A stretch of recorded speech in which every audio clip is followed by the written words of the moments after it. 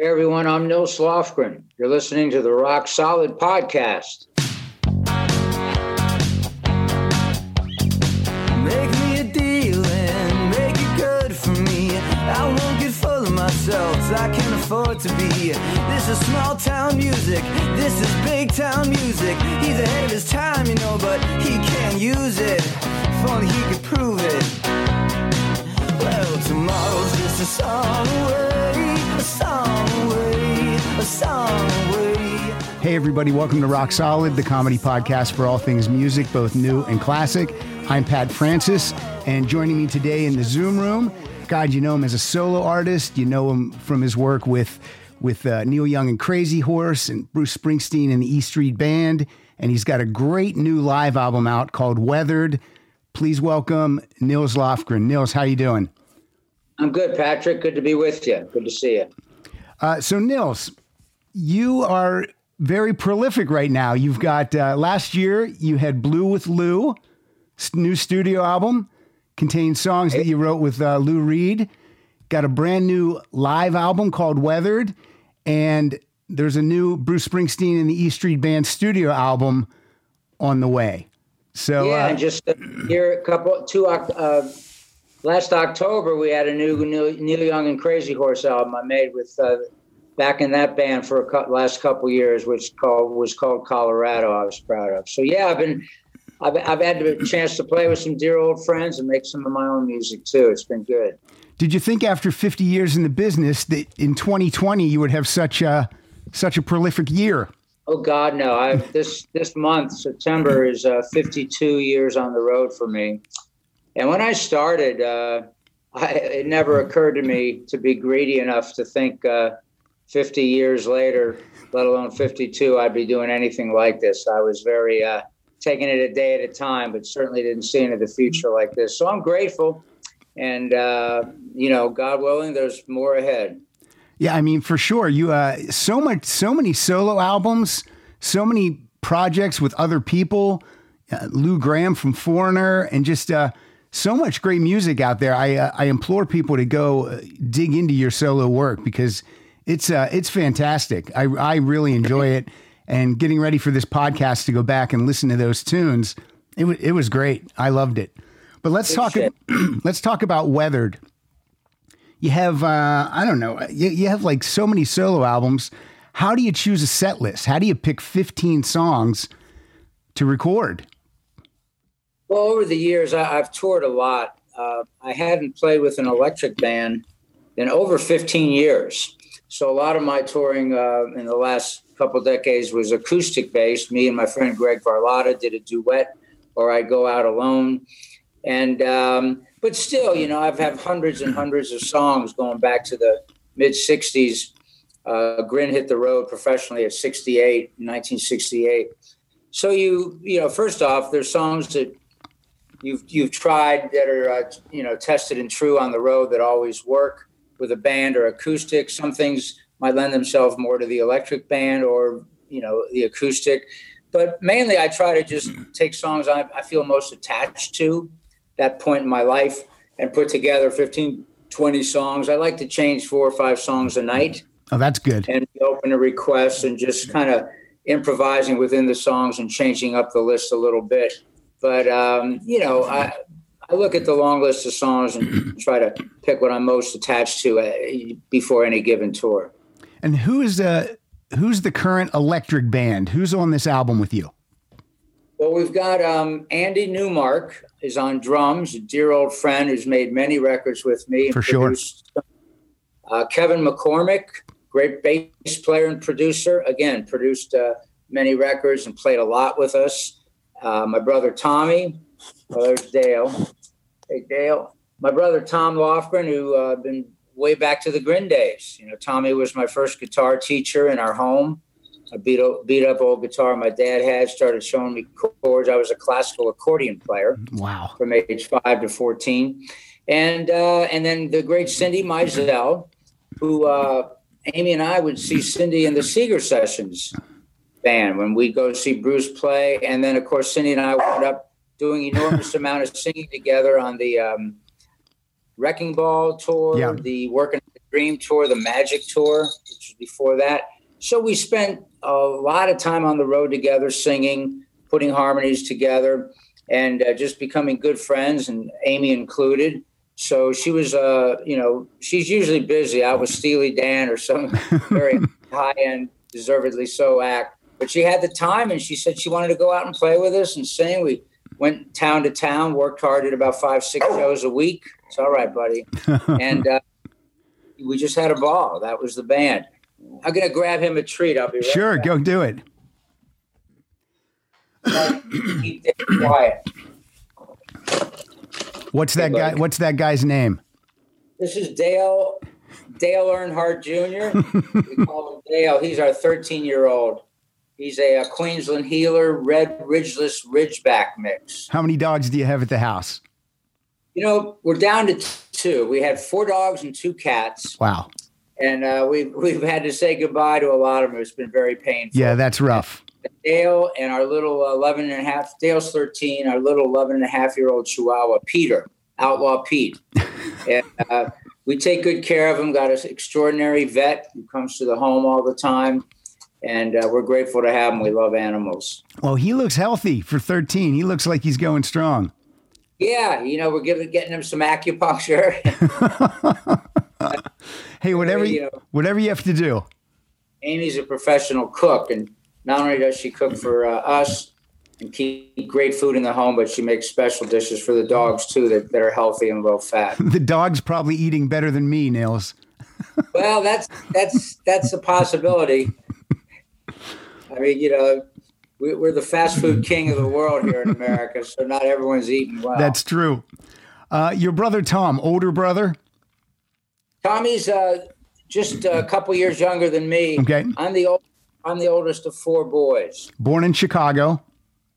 Yep, born in Chicago. Tommy too, and then when I was about 8, I think Mike, our brother, Mike and Mark also sing and play great. They're on the record too on Mind Your Own Business. They get together and play a lot.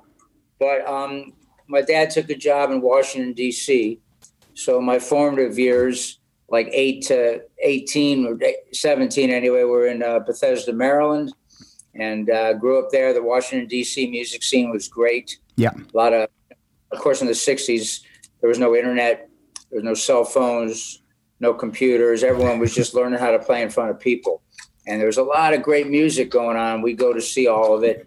And, it was a great place to grow up and have some bands in high schools, junior high school, played all the teen clubs. And there was a great selection of music on the radio between Stax Volt, Motown, British Invasion, the American counterpart. It was a great heyday of music. So all the brothers play guitar? Yeah, everybody plays and sings. Actually, they all play little keyboards too. Tommy, when Tommy was, I think, 17 also, we made a deal with our parents because we wanted him to join Grin. And, I had dropped out of high school in my senior year, and that was really kind of a bad thing to do in my community and looked down upon. So Tommy, we made a deal with our folks that he would work through the summer and get his GED and graduate, but leave a year early. And he did it. He did the work. So he was able to get a high school diploma and hit the road with Grin, which was kind of a radical thing to present to your parents and get their blessing. Get their blessing. Well, they must have been very supportive of your talent then. Yeah, they danced. My mom and dad danced all the time as a hobby. And they played music constantly in the home.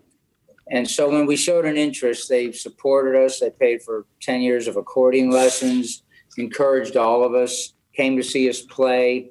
They always recognized the healing properties of music. Well, that's great. That's very progressive for that time period, for your folks to be so in tune. Creative, music-oriented parents. And, they were able to, they didn't go with the Joneses. They didn't follow the fold of middle America looking down on rock music and all that. They were able to say, hey, don't grow your hair long and violate the dress code like the Beatles. Right. But we really like their melodies and rhythms. No, go ahead. They did see the beauty and the power. And, they know. They dance. They know music heals. And we were blessed to have them as parents. That's great, especially if you're a kid who wants to pursue this as a career. You need that. I mean, I think parents now are supportive of whatever kids want to do. But yeah, that's fantastic. I'm happy to hear that. Since you guys all played guitar, were you all like, was there a little like rivalry? Everyone wants to be a little better than their brother, and one guy learns some new trick and then he teaches the other guys. Is that how it was? Well, I don't remember a personal rivalry. We were lucky to have these really spiritual giants of parents, my mom and dad. And, I was grateful. I mean, I was the musician in the family with the accordion. And then all my brothers grew up very talented too. Tommy took to the guitar right away. He was my first guitar teacher. And back then we were just playing for fun. Yeah. Just, learn a Beatles song or a Stones song or something from Motown, Buffalo Springfield, whatever, the Byrds. And in the mid-'60s, nobody really, thought you could do that for a living. I mean, you loved Hendrix and the Beatles and all that, but nobody thought you could be a rock musician for a living. One night I went to see, I was 16. I've been playing guitar for a couple years, a lot, and went to see The Who at Constitution Hall with Herman's Hermits and the Blues Magoos. It was an extraordinary show, the original Who. And then we all rushed across town to see a late night Jimi Hendrix Experience show. That's incredible. Jimmy was so extraordinary. Pete Townsend was in the audience. He came over from the Who show. And I remember that night for the first time, really, because it never occurred to me that I could be a professional rock musician. And that night, leaving the Jimi Hendrix Experience show, I had kind of a possession that kept growing. It almost possessed me with that notion, like, hey, you may need to try that because you love this so much. And, my normal self, like, no, we don't do that. You don't grow up in middle-class America and become a, rock and roll musician. And these guys are so great. You can't do that. But it kept gnawing at me. And long story short, the possession never left me. And here I am 52 years later. Now, when you go to this Jimi Hendrix show and you see that Pete Townsend is also in the audience and he's enjoying the show as a fan, how did that make you feel? Well, it was a very otherworldly experience. Jimmy, who I wound up seeing quite a bit from that night on, and was my favorite guitarist of many great guitar players. It was very, it was the light shows of the 60s, the big giant movie screen behind the bands with the psychedelic light shows and the watery amoebas moving around through colors. And he was very loud and powerful. And he was in his prime, it was his first tour. He was still happy. Yeah. Wasn't beaten up by the road and drugs. And there was just an aura about him and a soul to what he was presenting. He was so in love with it. And it was so groundbreaking that, of course we were excited. Pete Townsend was there. Sure. But, no one, took their eyes off of Jimi Hendrix because he was just so mesmerizing. And it was just such a powerful thing. And it was really that night that I left there with the idea I had to give it a try. Well, it paid off. It worked. Yeah, I got lucky. I mean, fast forward a few years later, on my 19th birthday, I opened a show for Jimi Hendrix with my band Grin. Just to pass my way, wander like clouds when it comes to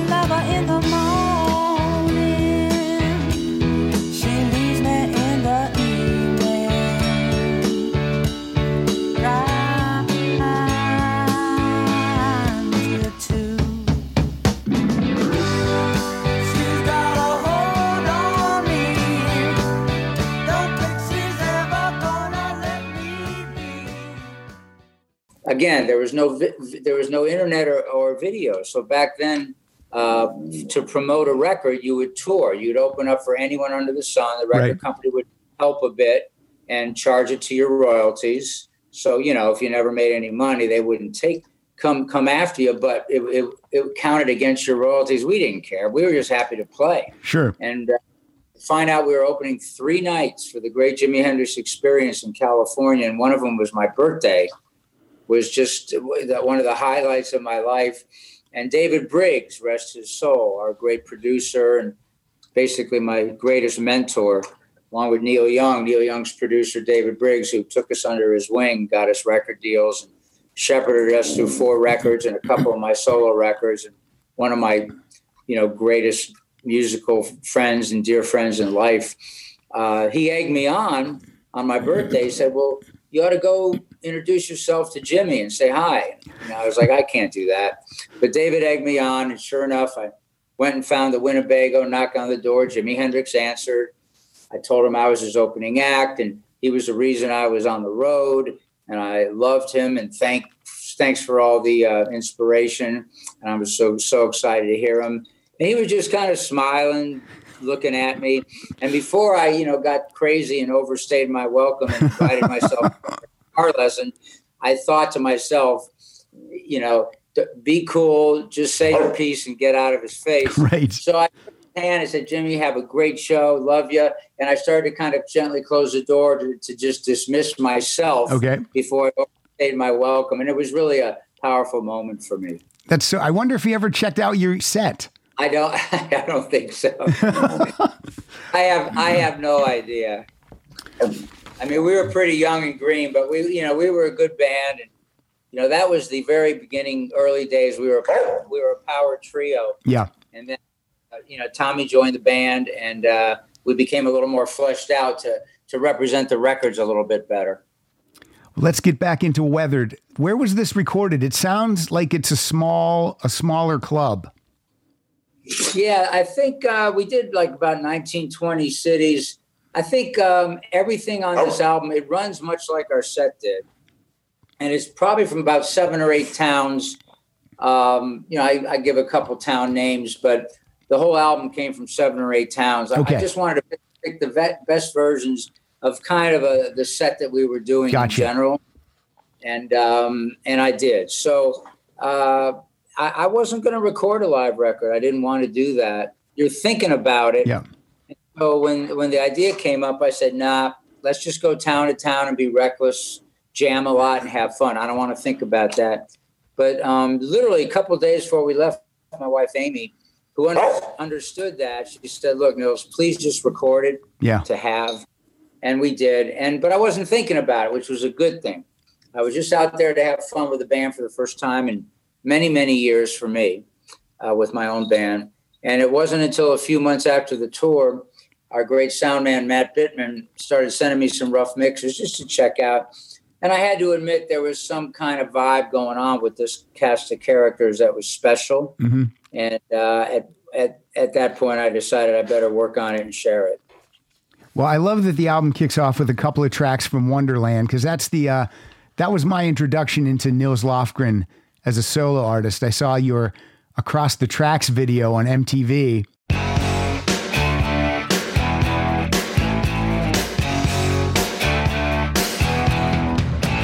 Across the tracks, there's a girl who loves me just as much as I love her.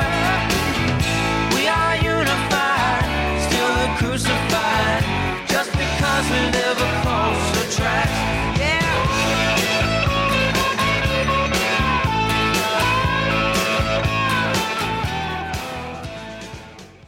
And I was wondering, who is this punky, scruffy guy who's doing these flips and rocking? And Across the Tracks has always been one of my favorite tunes.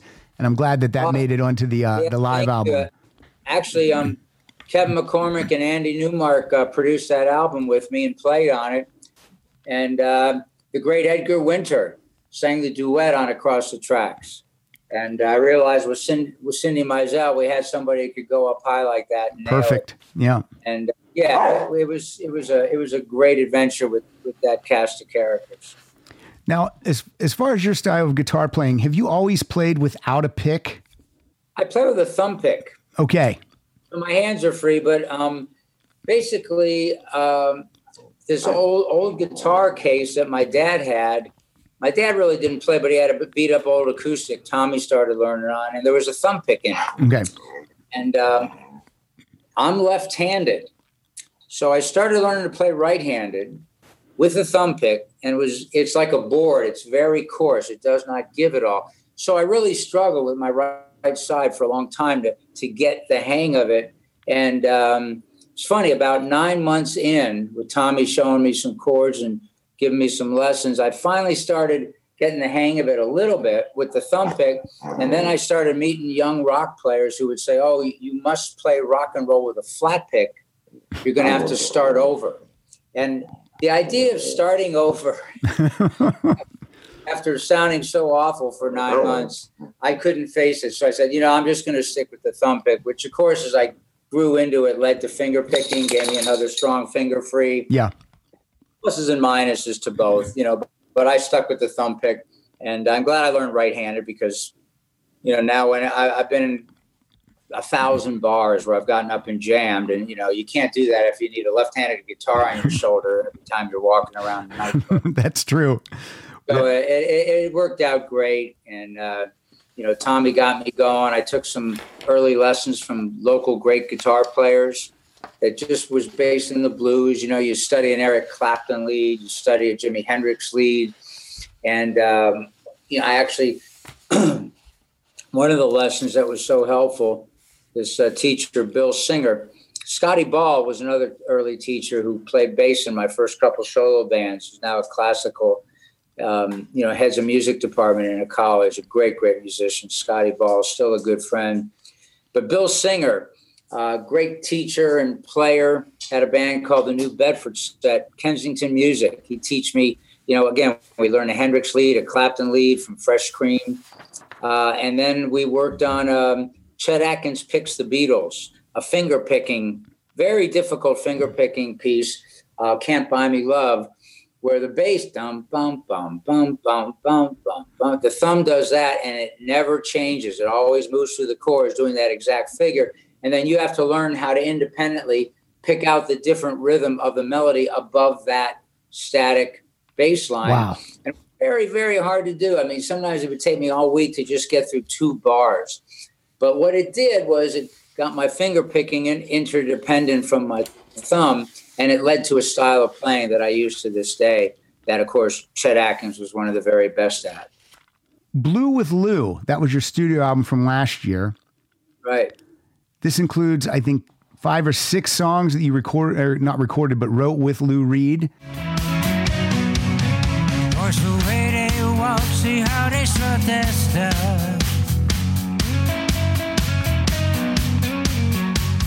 Taking up the whole sidewalk. Kings of the block, for the whole damn block. Watch the way they strut their stuff. Attitude City. Watch the way they strut their stuff. Attitude City.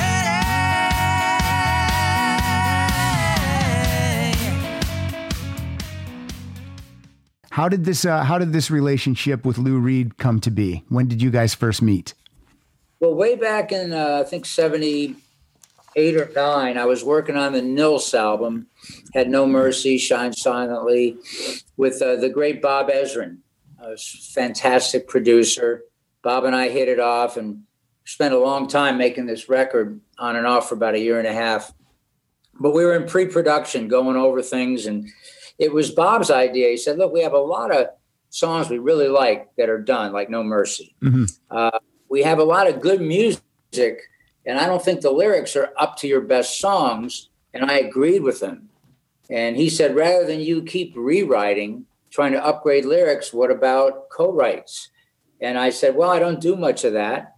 But anyway, I said, well, depends on who the co-writer is, but I'm open to it, depending on the person. And when he mentioned Lou Reed, we kind of laughed and said, well, how are you going to make that happen? But he had produced the Berlin album, and he knew Lou. And next thing I knew, I think by the next afternoon, we were taxiing across town in New York City, Met Lou Reed at his studio. He was great. We talked for about 20 minutes. He was open to the idea. He said, look, why don't you meet me in my apartment the following week? We'll talk this through. So I met him the following week, I think down in Greenwich Village, had a great long night together. I didn't realize it, but he loved NFL football. He loved the NFL. And I was always already ready to miss, because I'm a big football fan, to miss the Dallas Cowboys, Washington Redskins game. I grew up in D.C., so I was a big Redskin fan. And I'm glad they're changing the name, by the way, if anyone's wondering. It's about time. But I knew I was going to miss the game way past time. But I knew I'd miss the game because I'm, working on a plan to possibly write with Lou Reed and make my record much better. So Lou says, look, I'm a big fan of the Dallas Cowboys, and we have a big game arrival tonight. Do you mind if we watch the game while we talk? I'd really like to not miss this game. And I laughed and I told him my story. So we got some drinks and sipped some hard liquor, watched a great football game, rooted against each other, talked well into the night.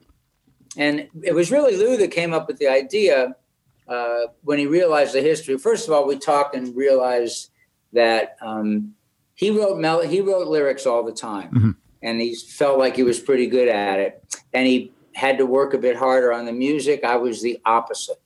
Music would pour out of me, usually pretty decent in general, and lyrics usually took a bit more work in general.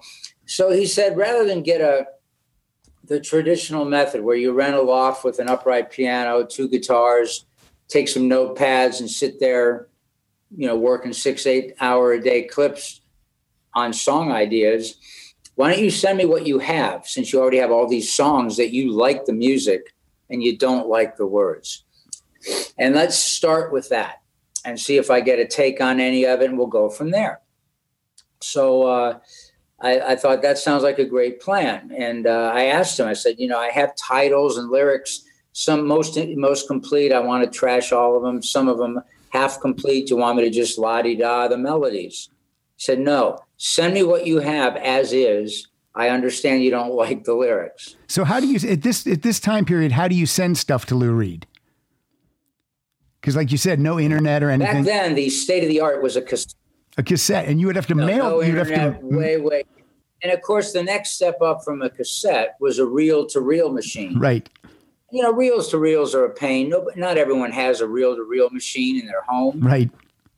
So cassette was the state of the art. And I had a good old cassette boombox with 2 condenser mics in it at home, and just very primitively with a piano and an acoustic guitar, I put down 12, 13 ideas of songs. And again, sang everything I had, la-di-da, the melodies when I didn't have words. And, sent it off registered, certified mail to Lou, got it in the mail quickly. And once I sent it, I realized, okay, now the ball's in Lou's court, whatever he thinks of this tape. And I carried on my way with Bob, working on the songs we had, because with or without Lou's help, we had to make the best record we could. And it was about 3.5 weeks later, I'd pretty much forgotten about the co-write with Lou because I hadn't heard from him. And I was going up to New York City, where Bob Ezrin was, for 3- and 4-day clips, working with Bob, take a train back down to Garrett Park, Maryland, where I rented a home. And it was 4:30 in the morning. The phone rang, the landline, no cell phones. And it was Lou Reed. He said, hey, Nils, it's Lou. And I thought to myself, why is Lou waking me up at 4:30 in the morning? That's the hours he keeps. I didn't say that. I was happy to hear from him. And then he kind of blew my mind. He said, look, I've been up for 3 days and nights with no sleep, working on your cassette. Wow. I love all the music. That's great. Like, wow, that is a great thing to hear. And then he said, and I've called you now because I've just completed, after, days and days at this and nights, I've completed 12 finished sets of lyrics I think are great. And if you like, I will dictate them to you now. And I laughed, and, he chuckled too. So I said, well, look, let me put on a pot of coffee, get a pen and pencil. And sure enough, we spent another 2.5 hours. I would take meticulous notes as Lou would dictate 12 complete songs of lyrics. So when we were done, I laughed. Said, "So you're telling me you woke me up at 4:30 in the morning to inform me I'd just written 12 songs with the great Lou Reed?" And he laughed and said, "Yeah, I guess I did." So, of course, the next few days, and also he had said, "Look, I'd like to use 3 of these songs for my Bells album I'm working on. Please run that by Bob Ezrin, because I'd like to take 3 of these songs and use them right now." And the songs that, if I can interrupt, the songs that Lou took then were Stupid Man, With You, and City Lights.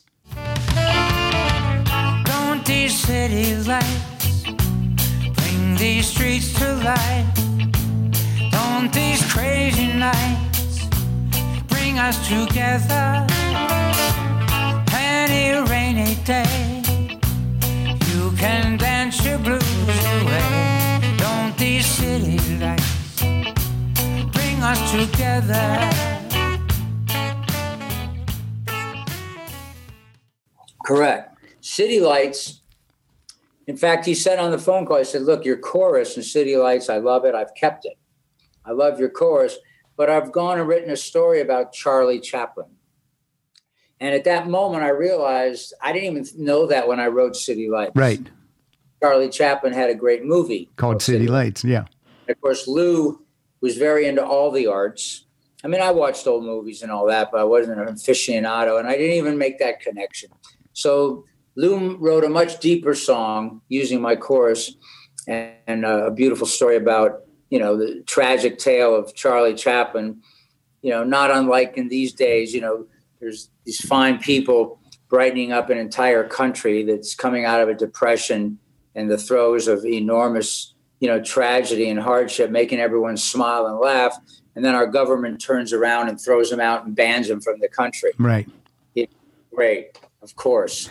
And, that was one of the songs, because Lou did a version on Bells where he, as only Lou Reed can do, he recited the lyric. Right. A recitation, which was great.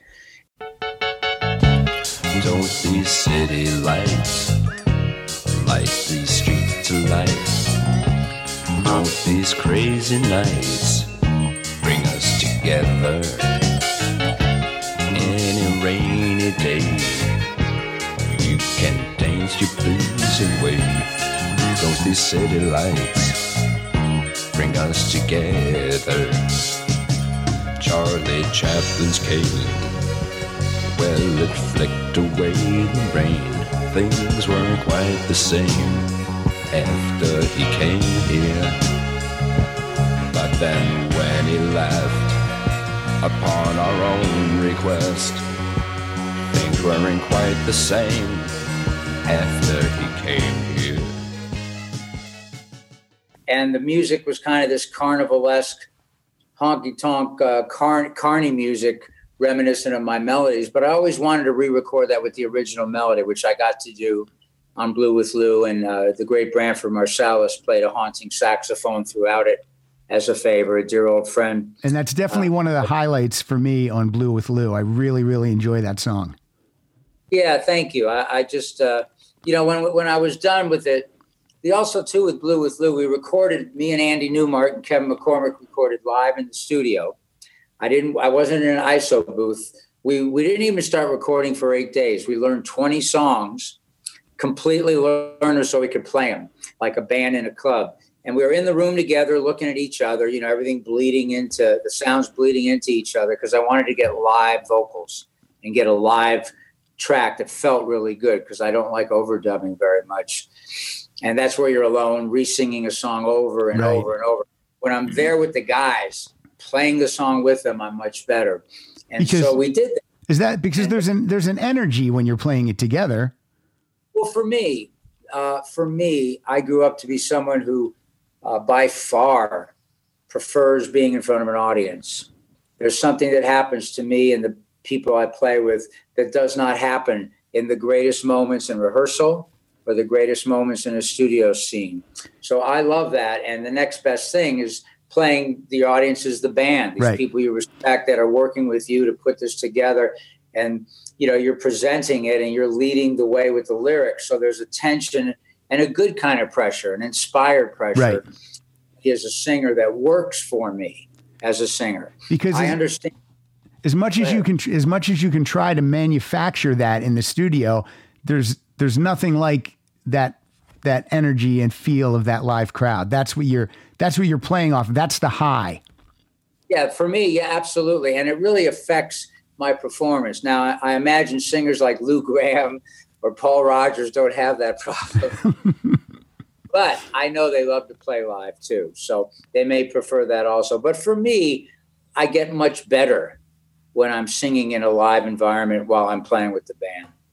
So anyway, we tracked them like that. And rather than add a lot of keyboards or guitars, the only touches I added was a men's choir, much like the Jordanaires. Yeah, that soft ooh, mellow vibe that Elvis Presley used and Ricky Nelson, and then Cindy Mizell. Cindy came and sang beautifully on half the record, most of it actually, and she was kind enough to come on the road. But it was a very simple record, and the touches were more vocals like that, not extra guitars, extra synths.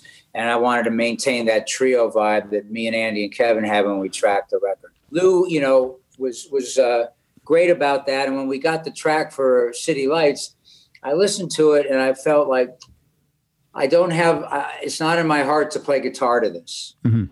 But I feel like there should be something. And of course, immediately I thought maybe my friend Branford Marsalis would be willing to add the color and kind of the narrative of Charlie Chaplin, which, I thought Branford did brilliantly. On the Bells album, you weren't asked to play on those songs, though. He just took the songs you guys wrote together and he recorded them. Or did he ask you?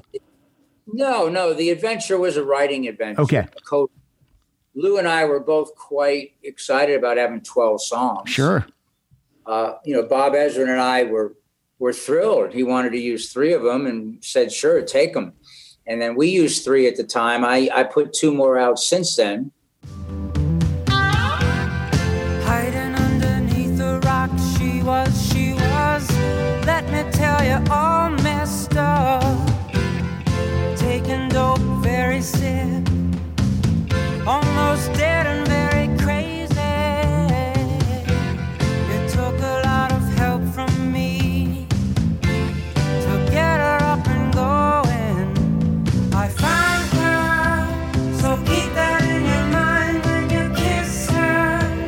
I hope you'll understand how I miss her and how I'm the man who found her. Not so very long ago. The rest, of course, I once we lost Lou, because I always thought Lou and I would revisit the other songs left behind. I knew that on my next studio record that I had to get those out that no one had ever heard. Well, it was quite a treat when that album came out because it had been a long time for you between studio albums, I think maybe 7 or 8 years. So as a fan, I thank you for the new music.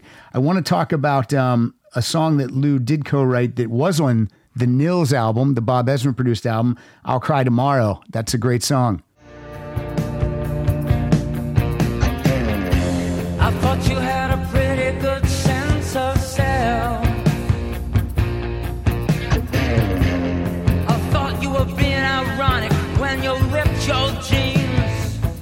Yes, I thought you were being ironic when you ripped your jeans. So sinful that all you want from me is sympathy. So I'll cry tomorrow. I ain't got time today. I'll cry tomorrow till then I'm on my way. I'll cry tomorrow. I'm too young, so I'll cry tomorrow. Thank you. Yeah. Yeah, Lou has just such a beautiful take with words. I remember, the Velvet Underground and his first solo stuff. Just it was always kind of a startling, kind of like an uncomfortable, narrative, but that drew you in. And he always just had a special way with words. It was a great honor to work with him like that, and very painless co-writing session for both of us. That's good. And who did win that football game that night? You know what? to this day, I can't tell you. I was so blown away to walk out of there with a plan to co-write with Lou Reed that, and that's very unusual because, I'm a big fan. Right. I still am. I was a lot crazier back then. And, I was so wrapped up in the writing thing with Lou that I forgot who won the game, which is a good thing. I'm going to go way back now to 1975, your self-titled solo debut, Nils Lofgren. This song that kicks it off, Back It Up, what a great tune that is. I mean, that sets the tone. I know there's like a musical interlude before it. Back It Up's actually the second track, but that just sets up what's going to happen on this album so perfectly, and I love it. Every day I get complaints from you. Starts me thinking, baby, I'm your fool. Broken dreams all on the floor. You can't back it up anymore. 'Cause I found out love just ain't enough. I need devotion to back it up. I found out love just ain't enough. I need devotion to back it up. Back it up, baby. Right back to the top. You've been demoted till the pain has stopped. Back it up, baby. Roll it over twice. Don't give up. I might be something nice. I said, don't give up. Yeah, thank you. It was a traumatic creative time. My band Grin made 4 albums. Right. We were getting good. We, were really good on the road, and we didn't make money for the companies. And we came, to our horror, found out that there were no deals available with any companies left. We did a farewell concert at Kennedy Center. We were the first rock band allowed to play at Kennedy Center in Washington, D.C. And we tried to go out with some class and style. And, Bob Burbrick, the drummer, is still alive and well. And my brother Tommy and my other brothers actually get together and do a Grin Again set in Washington, D.C. They play around town and do feature Grin music. It was a really powerful chapter for me, and I wish we'd been able to continue. But A&M Records took about 3-4 months to decide whether or not to let me have a solo career or not. And I really didn't want to be a solo artist, but my manager, Art Linson, who's still a dear friend and big movie producer now, that was his dream, and he fulfilled it. He said, look, it's the only way to move forward as a recording artist. And of course, to this day, the Weathered Band is a highlight of that. I work with people and I give them all the rope in the world, and I look to them to surprise me with their ideas and inspire me. But it was traumatic, and this was my first solo record. Of course, David Briggs, thankfully, at the helm producing. Yep. I just had a little cabana I was living at on the beach in Malibu with Art Linson, off to myself. There's a little shack on the ocean, and I got an upright piano and my acoustic guitars. I had my D18 that Neil Young gave me on the After the Gold Rush record, which I made when I was 18. And I wrote for months and months. And finally, with David's help, we decided, okay, we've got a dozen really good things here, maybe 15. And we made a plan to make the record. Warnell Jones, dear old bass player friend from Washington, D.C., came out, and we learned all the songs together. And then the great drummer Ainsley Dunbar came in. And to keep it really fresh, because Warnell and obviously on bass you play a lot of notes, so you want to know the songs. Right. And Warnell, great parts. So we kept Ainsley kind of out of the loop to the last minute, and he would just write a little map. So it was kind of very spontaneous, and all of a sudden these things became electric in the studio. And again, I was singing live as much as we could. I sang a live vocal for all of us. I mean, if I had to fix a word or two, I did it. But the theme, again, was to get a very simple power trio performing live with a lot of space and air in the music, and we were able to do that. And David Frick calls that album one of the best albums of 1975.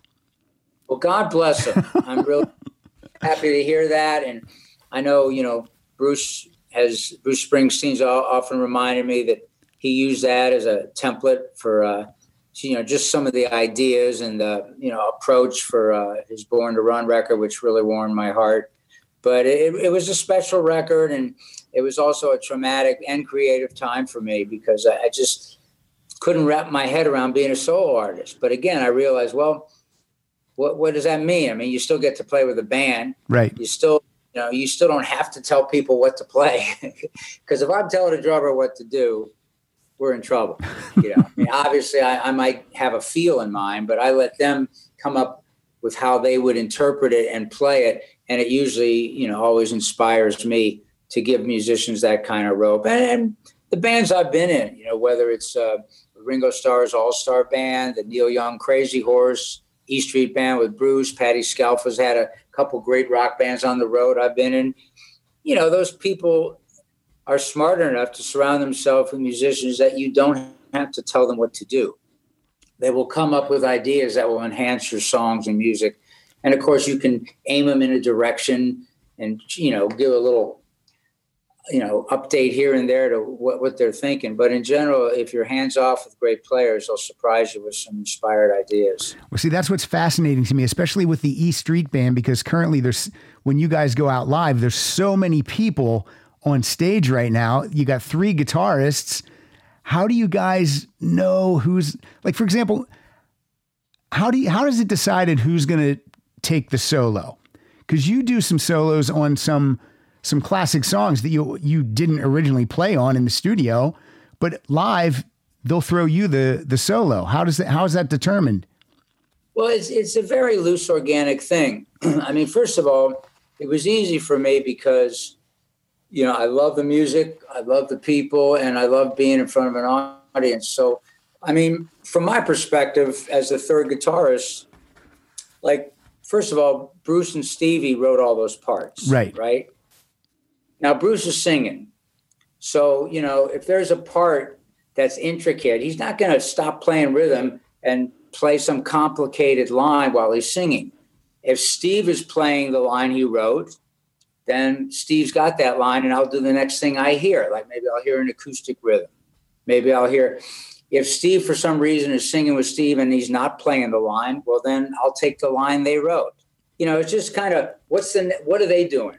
That's what I do. I go, what are they doing? I'll do the next thing I hear. And it's very simple like that. Sometimes I love playing rhythm guitar.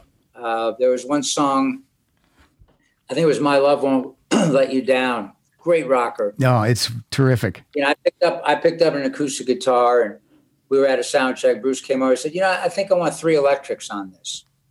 So I played electric. My first thought was acoustic. But then as soon as we played it once, I thought, well, you got 3, like 2 Strats, me and Steve, and a Tele with Bruce. And it's just getting a little thin and, edgy. So my thought was, since Bruce wanted an electric, I got a Jazzmaster, right? A nice old Fender Jazzmaster. And I bought the thickest strings made. I mean, I bought these strings that were like so fat and thick. They were like boards. And I put them on. And now I had this Jazzmaster with a different sound and a much, much fatter, richer kind of vibe to it that I thought fit in to Stevie's Strat and Bruce's Tele. I thought this jazz laid in the middle of those 2 sounds and gave it a richness. Also, I could really bang on it, and the strings were so fat, I didn't splat them out. Like, right. If you hit a string too hard, it'll shut down, and it'll kind of like compress and make a little like, help me. It's not a good sound. But when it's that big, a thumb pick's very coarse, so you got to be careful, because if you're hitting it too hard, you'll splat them out. But I was able to just, live, you got so much rage and energy. I was able to just beat the hell out of them and really lean into it. And it kept this rich percussive thing going that I thought fit in as the third electric Bruce wanted much better. And again, that's the freedom.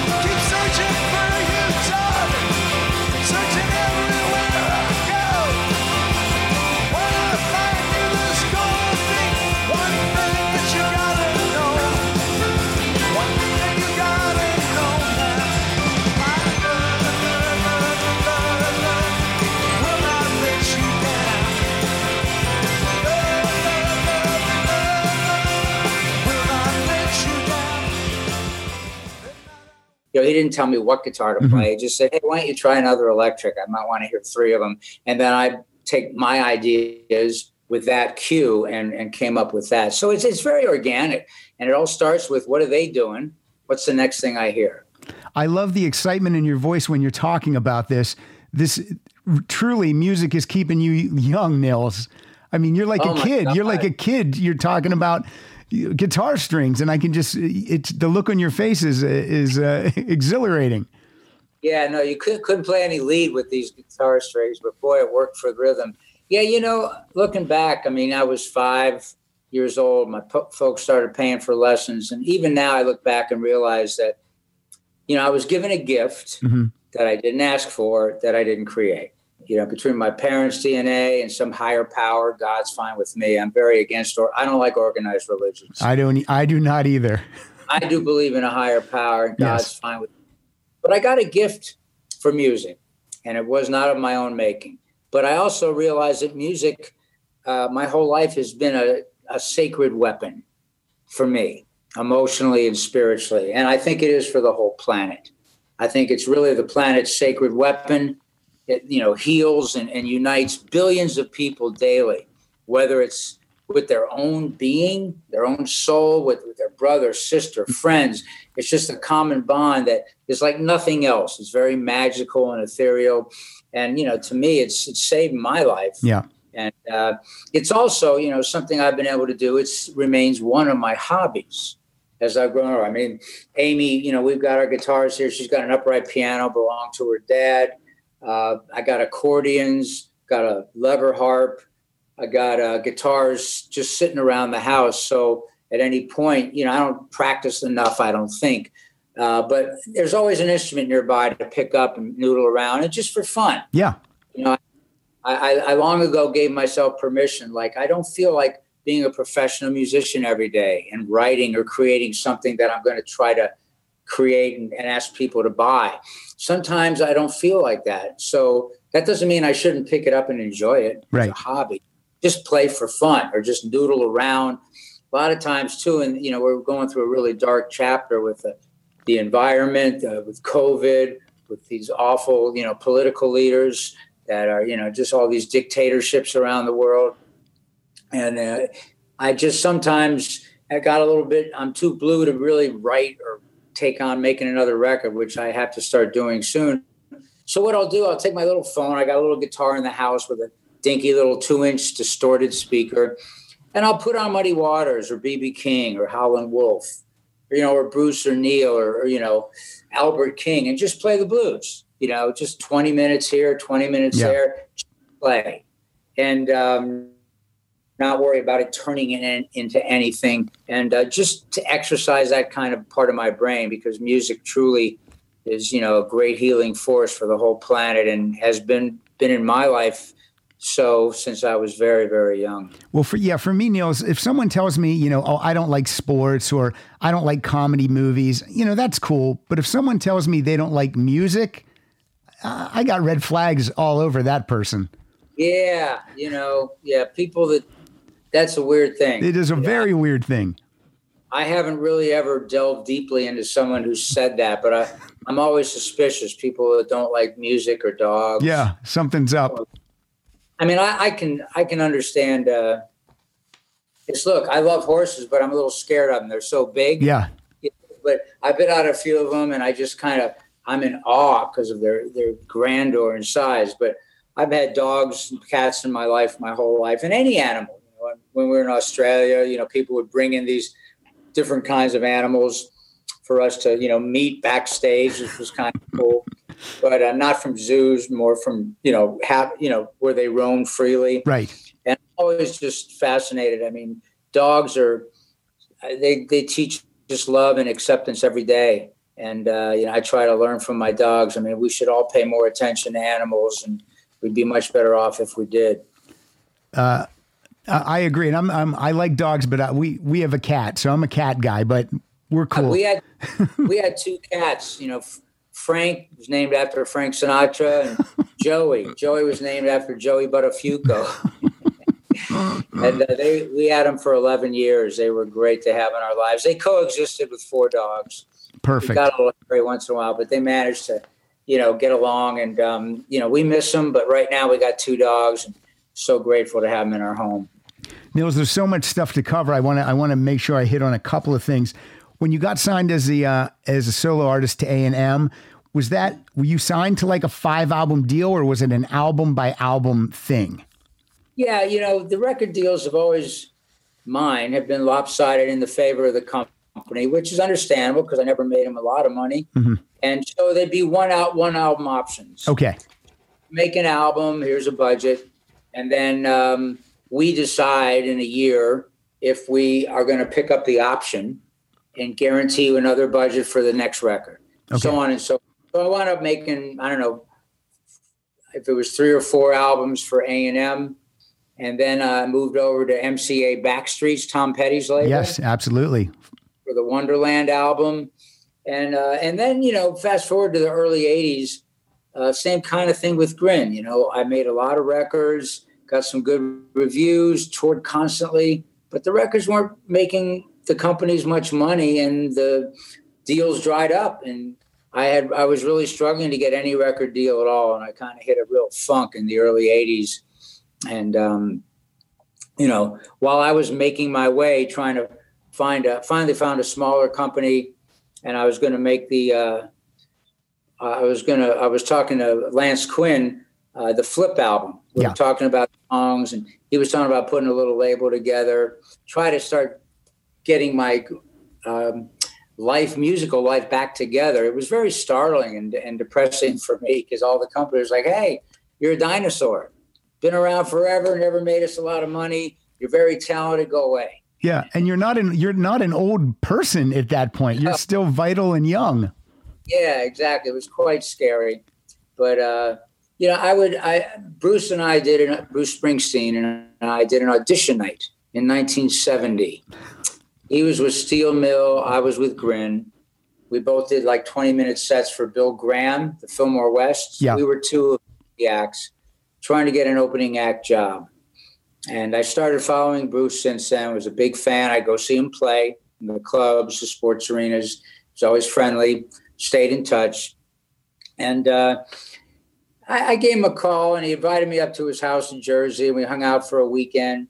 He played the Born USA album for me, which was a fabulous record. And we're both bachelors. We were watching MTV, having a dinner one night. We went to clubs and jammed every night, which I love. That's I love about Bruce. We just get up and jam with bands, bar bands.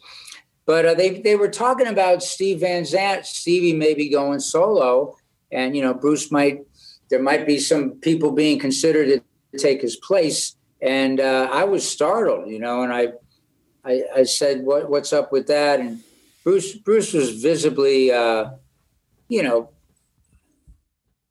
upset about it. Right. He just kind of dismissed and said, "That's a bunch of bull. That's there's nothing to that."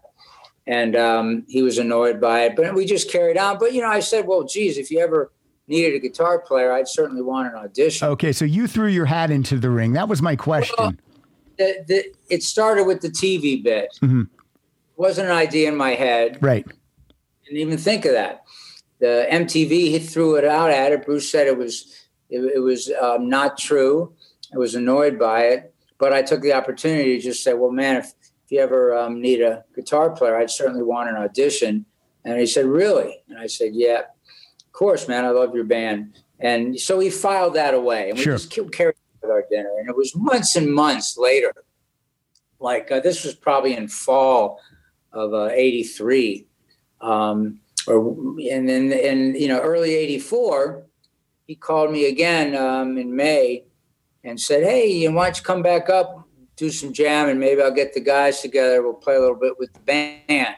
And of course, Bruce is very low key, so I didn't bug him about it. But I thought, why is he getting the band together? I thought maybe that might be an audition. And rather than grill him about it, I just said, "Sure." Yeah. We made a plan for me to get there. And Lance Quinn, actually, I was doing this pre-production for Flip up in Philly. And Lance Quinn, amazing guitar player and producer, bless his soul. He's a pilot, and he flew me in a 2-seater, little rickety two-seater, scared the hell out of me. No, thank you. I landed in this airfield, about an hour south of, I don't know, 40 minutes south of Bruce's home. He picked me up and we drove up to his house and spent a few days playing with the band. And he said, looks like Stevie's doing his solo thing. He's going to go do his solo album and tour. And, this is 4 weeks. This is a month before opening night. And I said, well, look, I'm doing this pre-production for an album. So, just let me know when you know either way. And he said, yeah, let's play a couple days. I may need a week or so to, check out some other people or whatever we do. And I'll let you know as soon as I know. And I said, that'd be a big help. And I'll go get back to doing what I'm doing. And we jammed for a couple days and, it felt good. And interestingly now, I had been at his home months earlier listening to Born in the USA the entire weekend. I loved the record. I had a friend in Maryland, a bootlegger, Tom Beach, who was one of these honorable record traders who didn't sell stuff, right? Okay. Collected, and he had like hundreds and hundreds of East Street shows. And he was kind enough to come to my house, and I write out some chord maps to like Promised Land, Badlands, Thunder Road, things that, of course, they're going to play. Sure. Just as a courtesy. So if we played together, I didn't have to ask Gary to yell the chords in my ear while we're trying to play, just to try to be professional about it. But Tom Beach, I don't know how he did it, and he was even scared to have it because, of course, it was such a big anticipated release. He had a bootleg cassette of the Born USA album that I spent a weekend listening to. That's crazy. And I said, how the hell did you get that? He said, I can't even tell you. And he said, and I can't lend it to you. I said, hey, you sit here with it while I write out some chords? He said, I can do that. Wow. So in my old mom and dad's home in Potomac, Maryland, I sat there and wrote out chords to songs I listened to, with Bruce. So when I went up there, it was interesting because this is the first time the East Street Band had played songs from that album that was yet to be released. Yeah. So they were kind of relearning them. And I was sitting here already having some chord charts for them, which kind of, nobody busted me. But we played for 2 days. It felt pretty good. I mean, obviously I was the rookie and the guy that, was not up to speed. But I love to play. I love being in great bands. And, that showed too. So anyway, end of the second day, I go out. I get ready to head back home, figuring I'll hear from Bruce in a week or whatever. And unbeknownst to me, he goes around, talks with all the guys inside, feels good to them. He walks out front and says, hey, talk to all the guys, feels pretty good to us. Want to join the East Street Band? And I was like, you mean join the band now? I said, yeah. And I talked to everyone. It feels good. Of course, I'm thinking to myself, well, thought I wouldn't hear from him for a week and they'd try other players. And I said, you mean like rush home, get my bags, come back up and start putting the tour together? He said, yeah, like that. I said, bless you, man. I'd love to. We gave each other a hug and went to Maryland, turned around, came back up and, had this room I isolated in Bruce's house and just 24/7 had the boombox playing back and forth. I banged all music and just studied Bruce's stuff. And a month later, we started opening night and we were off to the races with that beautiful tour and beautiful album. Yeah, when you're touring with Bruce Springsteen, you're not just learning 15 songs, you're learning who knows how many, because those set lists are 25 to 30 songs a night. Yeah, he went easy on me and gave me an initial list of about 65 songs.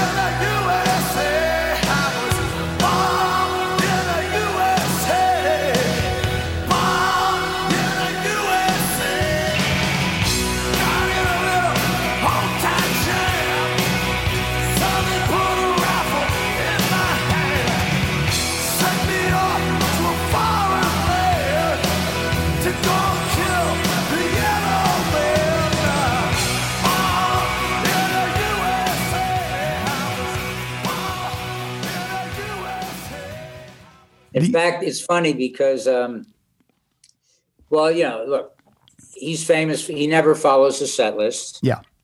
And, nor does Neil Young, by the way. But, and we're always improvising, taking signs from the audience, playing songs we've never played. And I think it was might have been the Wrecking Ball tour. We played 267 different songs. That's incredible. That one tour. And I remember, too, funny, Tom Morello, who, subbed in for Stevie when Stevie was filming Lilyhammer. We did Australia and got to be really good friends with Tom and his wife, Denise and Amy. He was just in town here in Scottsdale. They had to get out of the LA fires. He took a trip with his family and came here. We just had a visit in our yard, socially distanced. Sure. But I loved working with Tom. He was great. And then, we at one point, Stevie came back. We had 4 guitar players because High Hopes was an album featuring Tom on guitar.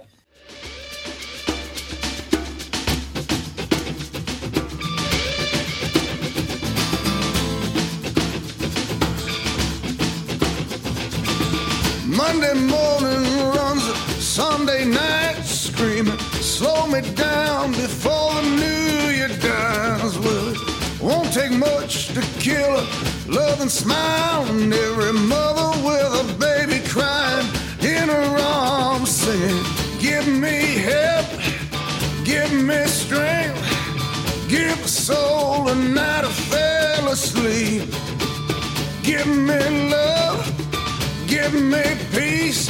Don't you know these days you pay for everything? Got high hopes.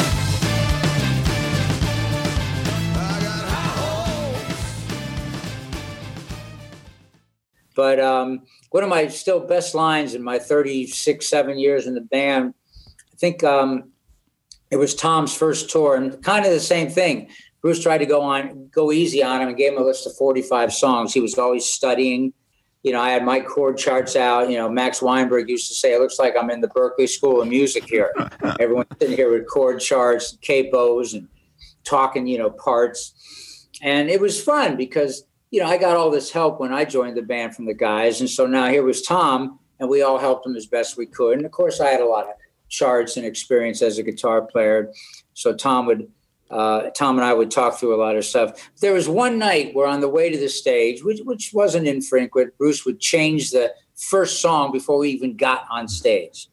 And it was one of those nights where we all looked at each other like the set list, which is just an idea of his, we realized was completely useless. Like the set list taped to the ground to look at. And it was just one song after another that wasn't on the list, signs from the audience. Bruce was just calling out things we hadn't played in 15 years. And, about, an hour plus into the show, in the dark, because we were really moving fast, Bruce started talking to the crowd.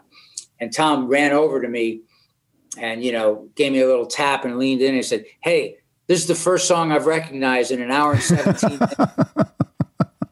That's great. We both had a good laugh because, when you're out there, much like when you're jamming in a nightclub, I said, what key are we in?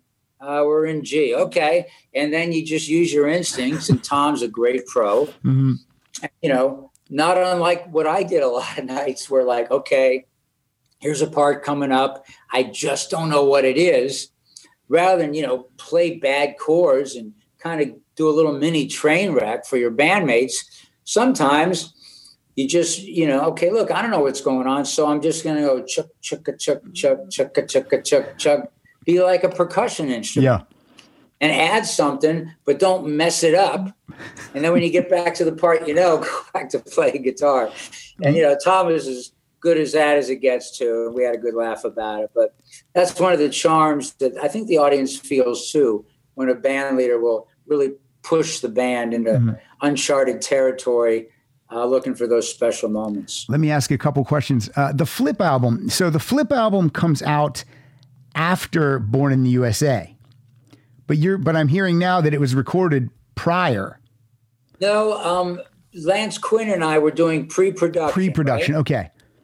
The songs, and then I got the gig with E Street, which was a gift. And when Nils, when you're asked to join the E Street Band, it's not to fill in for Steve Van Zandt. It's to be a member of the E Street Band, correct? Well, yeah, but I mean, it's not like you sit there and, okay, now what's going to happen in 7 years from now? Okay. And what's going to happen if Steve comes back? Right. And what's going to happen if he does? I mean, it's none of that. You're just enjoying in the moment what's happening to you. Okay. Yeah. There's a great band that needs a guitar player for a long, long tour. Yes. That starts in 4 weeks. Okay. That's all I'm thinking about. And I'm not thinking about past that. And then what's cool is when Steve does come back, you don't get kicked to the curb. You're right there too. Yeah. So fantastic. In 99, of course, you know, Bruce, and he's great. He called us all and said, look, I'm thinking about reuniting everyone. Like to get Steve back in, you know, and kind of have a homecoming, and wanted to make sure everyone was cool with it. And yeah, of course, I mean, you know, excellent. I spent my whole early life in the band learning Stevie's and Bruce's guitar parts. Yeah. Doing my own thing to them, but keeping the core of what they did to the song intact. So we got better as a band with Steve's playing, and in particular his singing. You know, we got even better when he kind of came back in the band. But it's all really organic, great stuff. Cool. Which, starts with Bruce at the top, and he's kept us in a really great, powerful place the whole 7 years I've been there. And you're in the Rock and Roll Hall of Fame as a member of the E Street Band.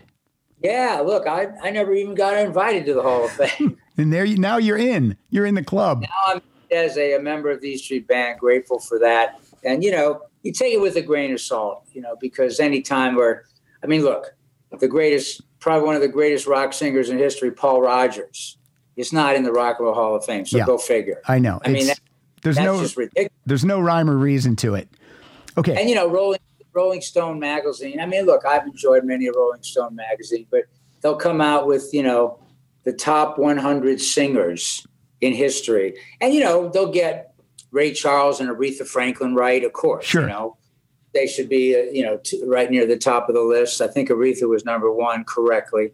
But then you look through the list and you realize, like, people are like, you're not in the top 100 guitar players. That's upsetting. And I'm like, well, if you look at the top 100 singers, they don't have Sting or Chrissie Hynde. Right. Now, so take it with a grain of salt. Yeah. I mean, look, it's when you get into a popularity contest, it's always, there's pros and cons to it. However, Bruce invited us to play with him when he was inducted. So I got to go and, you know, get the red carpet treatment. Sure. And it was nice. And then to take Amy when the band got inducted was beautiful. And to have a chance to see the E Street Band honor, which was long overdue. For sure. But like I say, you take it with a grain of salt because there's some great, great players and singers that should have been in there 20 years ago that aren't. But hey, it is what it is. And it's a cool thing to be a part of. And it was a fun night to go and enjoy a few nights in New York City with Amy and see my bandmates and myself included get inducted. It's a good party. It's a good party. So I keep jumping away from Flip. So Flip was eventually released on Columbia Records. All right. What happened was we finished a long run in Europe. Mm-hmm. There was going to be 6.5 solid weeks off. So Lance Quinn and I made a plan. Literally, I went from the last show. I stayed one extra day to do Live Aid, just as a singer at the end. I got to be at Live Aid. That's amazing. It blew my mind because I wasn't performing. All I was singing along. So I had an all-area pass, which I still get a kick out of. I could go anywhere and everywhere, had a great seat in the audience. I went from the audience backstage, watched all these amazing musical heroes of mine practicing, putting shit together, worrying about it. I had no responsibilities other than to walk out at the end for the sing-along. And it was this beautiful 8-hour day in concert with a lot of my friends and heroes. Then I immediately flew to Philly and spent 6 weeks, day and night, 18-hour days with Lance Quinn to record, mix, and finish the Flip album, which came out that fall at the end of the Born USA tour. And I put my Flip band together and hit the road in Europe. And you UK. You were signed to Columbia Records before Born in the USA, or did that signing happen because of your association? No, that's another funny story because, again, This is a few years now of not being able to get a record deal. Right. So Lance Quinn and I were talking to like some smaller companies. I was going to sign a smaller deal with somebody just to make a record and get back in the game a bit. Soon as I got the job in the E Street Band, all of a sudden one day at a rehearsal, John Landau, another dear friend and good supporter of my music, wrote a nice review for me in 75. Had a long interview with John, and I was very overwhelmed and happy and excited to be in the band, putting the Born USA tour together. But John said, "Hey, what was his name? Teller, the president of CBS, Al Teller." Al Teller. Yeah, said, "Hey, just so you know, I know Al knows you were looking for a record deal, and you may hear from him. I just want to give you a heads up." So Al Teller, I think it's Al, right? Yeah, I think so. Yeah. He calls me at home, and I'm grateful. He said, "Hey, I'm so happy you're in the band." And, of course, now this is their big act. Yeah. Bruce Springsteen, right. E Street Band, putting a great album out. Everyone's excited. Dancing in the Dark sounds like at least one hit single. And they're going to do a long tour. So this is a record company's dream. And now I'm in the band. And I'm sure there was, plenty of politics involved, because for 3 or 4 years I'd been to Columbia, and like what the Rolling Stone call him, the assistant West Coast A&R promotion man or something. Right. I tried to get somebody to listen to my tapes, and they said, "We're not interested in you. Go away." Unbelievable. And that's okay. But now the president is calling me in my little house in Gaithersburg, Maryland, as I'm, quickly going back to Jersey. Said, "Look, I know you're a free agent looking for a record deal, and I think you got a home here with us at Columbia, and I'd really like to, talk to you about signing up with us." And, of course, my first reaction is, "Oh, my gosh, Al, that's great. I've got these demo tapes, and I'm going to, get them together.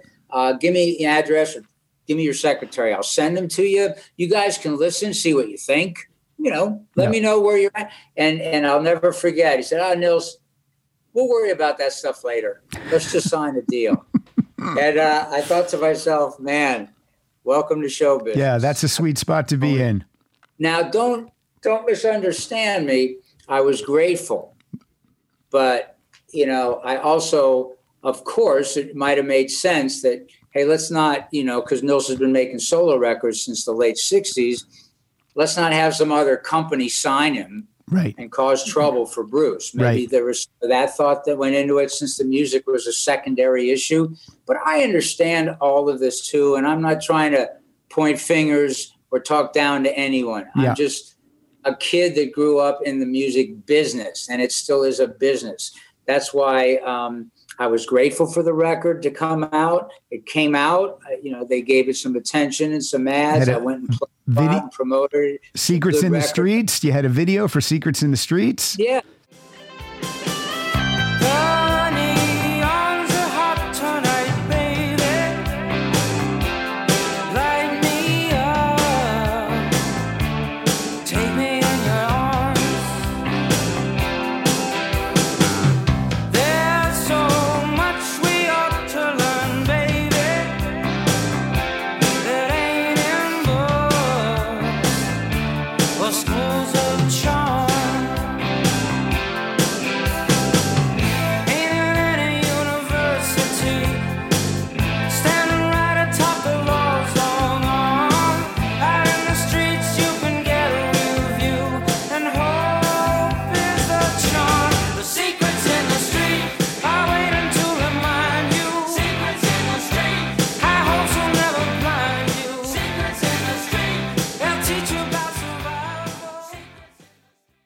Yes, and Lance Quinn did a great job producing it. Andy Newmark played on it.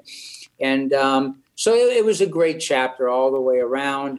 And then, fast forward to the early 90s, I had a run-in with a company I was on, spent a year and a half getting a release. I left Columbia.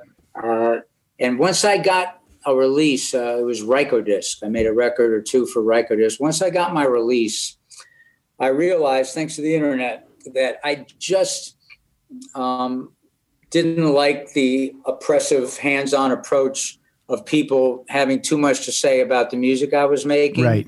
And I understand the concept, like, look, it's our money. You've got to listen to our ideas because you don't make us money. So you're going to listen, and this will be a joint effort.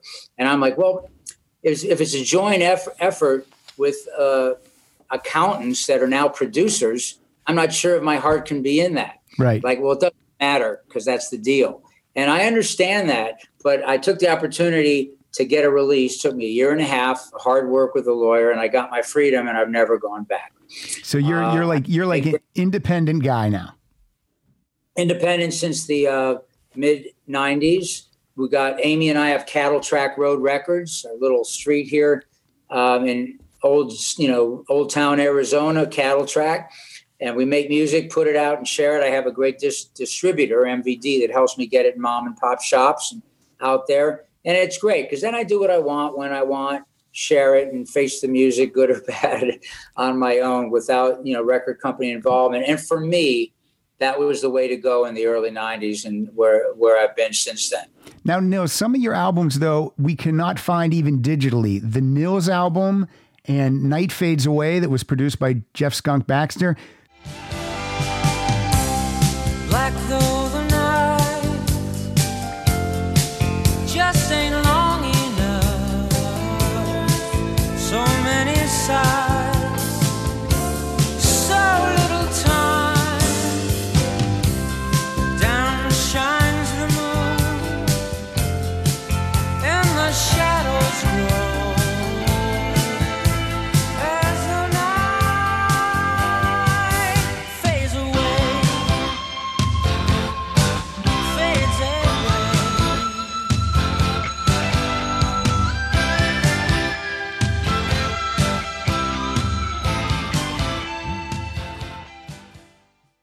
These albums, we can't even find them digitally. How do fans get some of this music that you made? Yeah, I know. I've been trying to talk to the companies to let me buy the music back from them, and they've just been not receptive to that.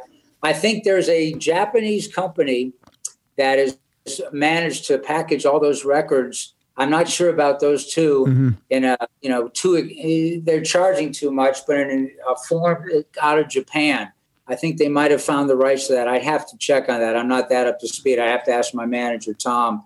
But that's the tricky thing. When you're a kid, you sign your life away, and, getting the rights back is not easy to do. I thought it'd just be a case of making a deal. Like, let me pay $5 a record and just make CDs. But a lot of times they're just not interested in doing the footwork, or, you're out of print. And I would have thought there'd be a right to work clause. But I've been down all those rows, and look, I'm making the best of what I got. Sure. After 52 years, all in all, got a fabulous wife, my dogs, my son's okay down the road.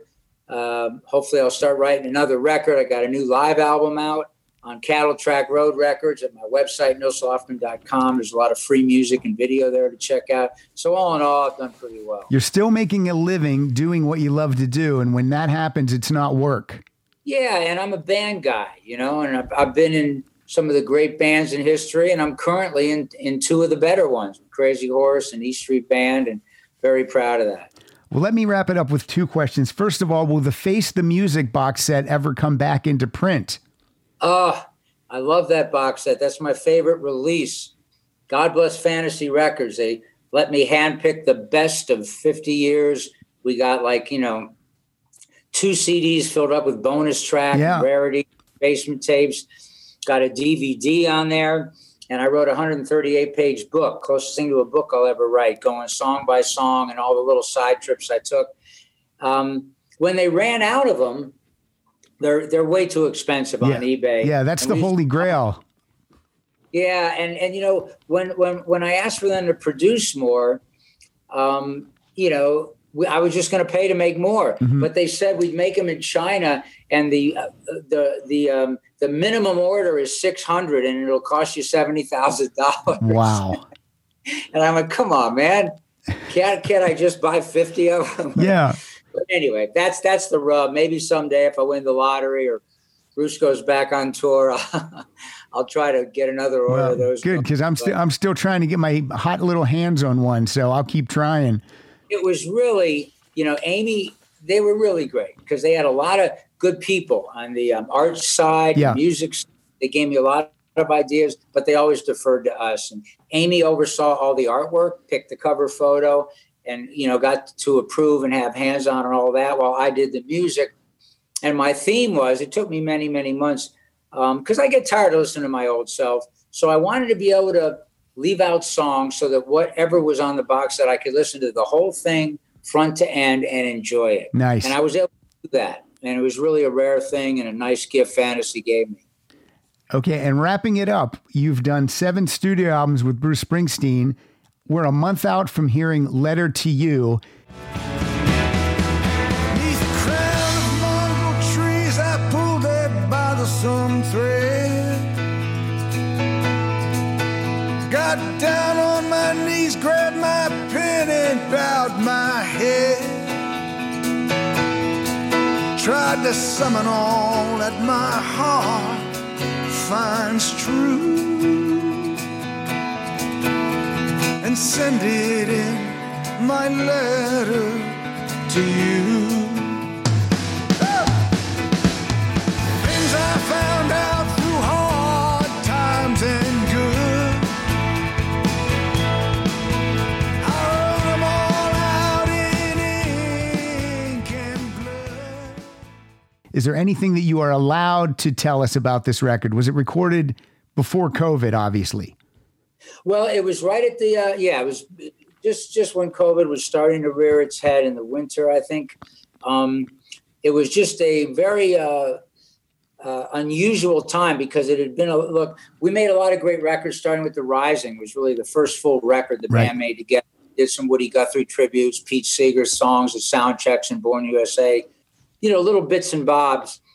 But that was really the first full record we made together. And, the rhythm section would go down, Roy, Gary, and Max and Bruce, and they'd do these great tracks. And then I'd go down and play for 3 or 4 days. Stevie, I'd go back down, sing with Susie and Patty. But this was the first time we'd all been in the same room together, playing together. Geez, I mean, maybe since Darkness, Yeah. And it really showed. I mean, the band just hit a groove, really felt special. And Bruce was singing live, in a booth with a window so we could see him, but isolate his voice because we were all kind of loud. And we caught some great feels and great grooves. And, the songwriting's brilliant. I just feel great about the record. I think it's a really special record.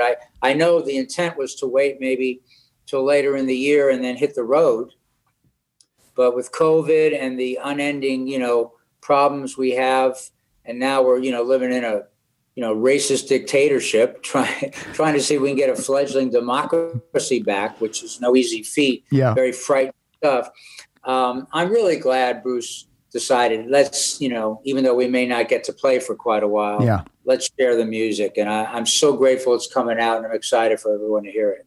Well, we the great thing about, you don't have to go anywhere to get new music. You can download it. You can buy it right from your home, so you can stay safe and indoors and still enjoy, what you guys are giving us. So the fans appreciate it for sure.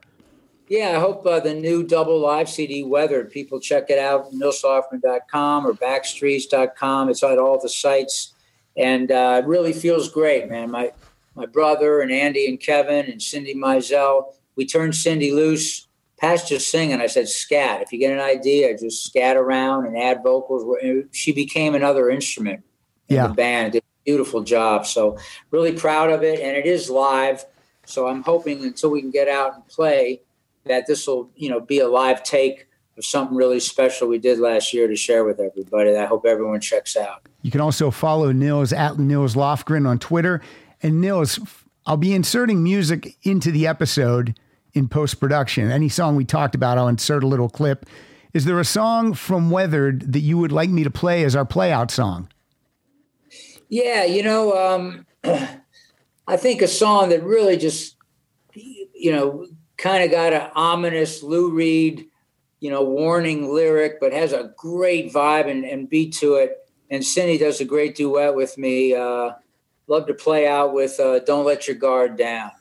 You got it. Nils, thank you so much for your time. My best to your dogs, my best to Amy, and continued success in 2021 when we see you on the road or the E Street Band on the road. Yeah, Patrick, thanks so much for spreading the word on my new record, and everybody out there listening. God bless you all. The only reason I've gotten to do this for 52 years is because you all keep showing up. You're the lifeblood of what we do, coming to see us play live. And let's all live in the hope that we're going to get some smart adults in there with compassion and great ideas and turn all this around. Yes. And we'll be safe and get out and sing and play for you soon. And go by Weathered. Thank you so much, Nils. You have a great day. God bless you, Patrick. Bye-bye. Bye, everybody. All right, that was the great Nils Lofgren. Thanks, everyone, for listening. Once again, please go to nilslofgren.com for all things about Nils, or follow him on Twitter at Nils Lofgren. The new album is called Weathered. It's a great live album. If you're not familiar with Nils Lofgren's music, this is a great introduction. Also, Blue with Lou is out there, his studio album from last year. And again, you can follow us at Rock Solid Show. Go to rocksolidpodcast.com for all things about the show, and follow Kyle on Kyle Dotson Funny. And as requested by the great Nils Lofgren, here's our play-out song from Blue with Lou and from the live album Weathered. Please enjoy Don't Let Your Guard Down.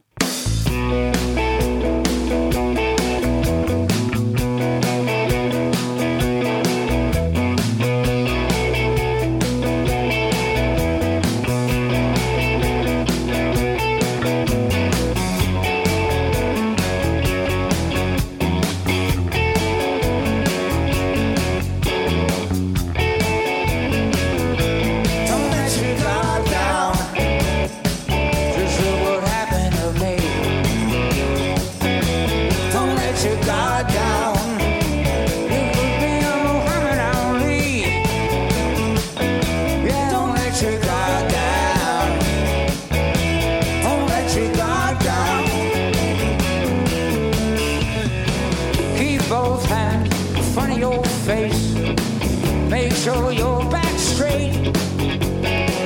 Keep your fists well above your waist. Riding love's in a quiet taste. Keep it out of your heart. Keep it off your face. Yeah, don't let your guard down. This is what happened to me. Don't let your guard down.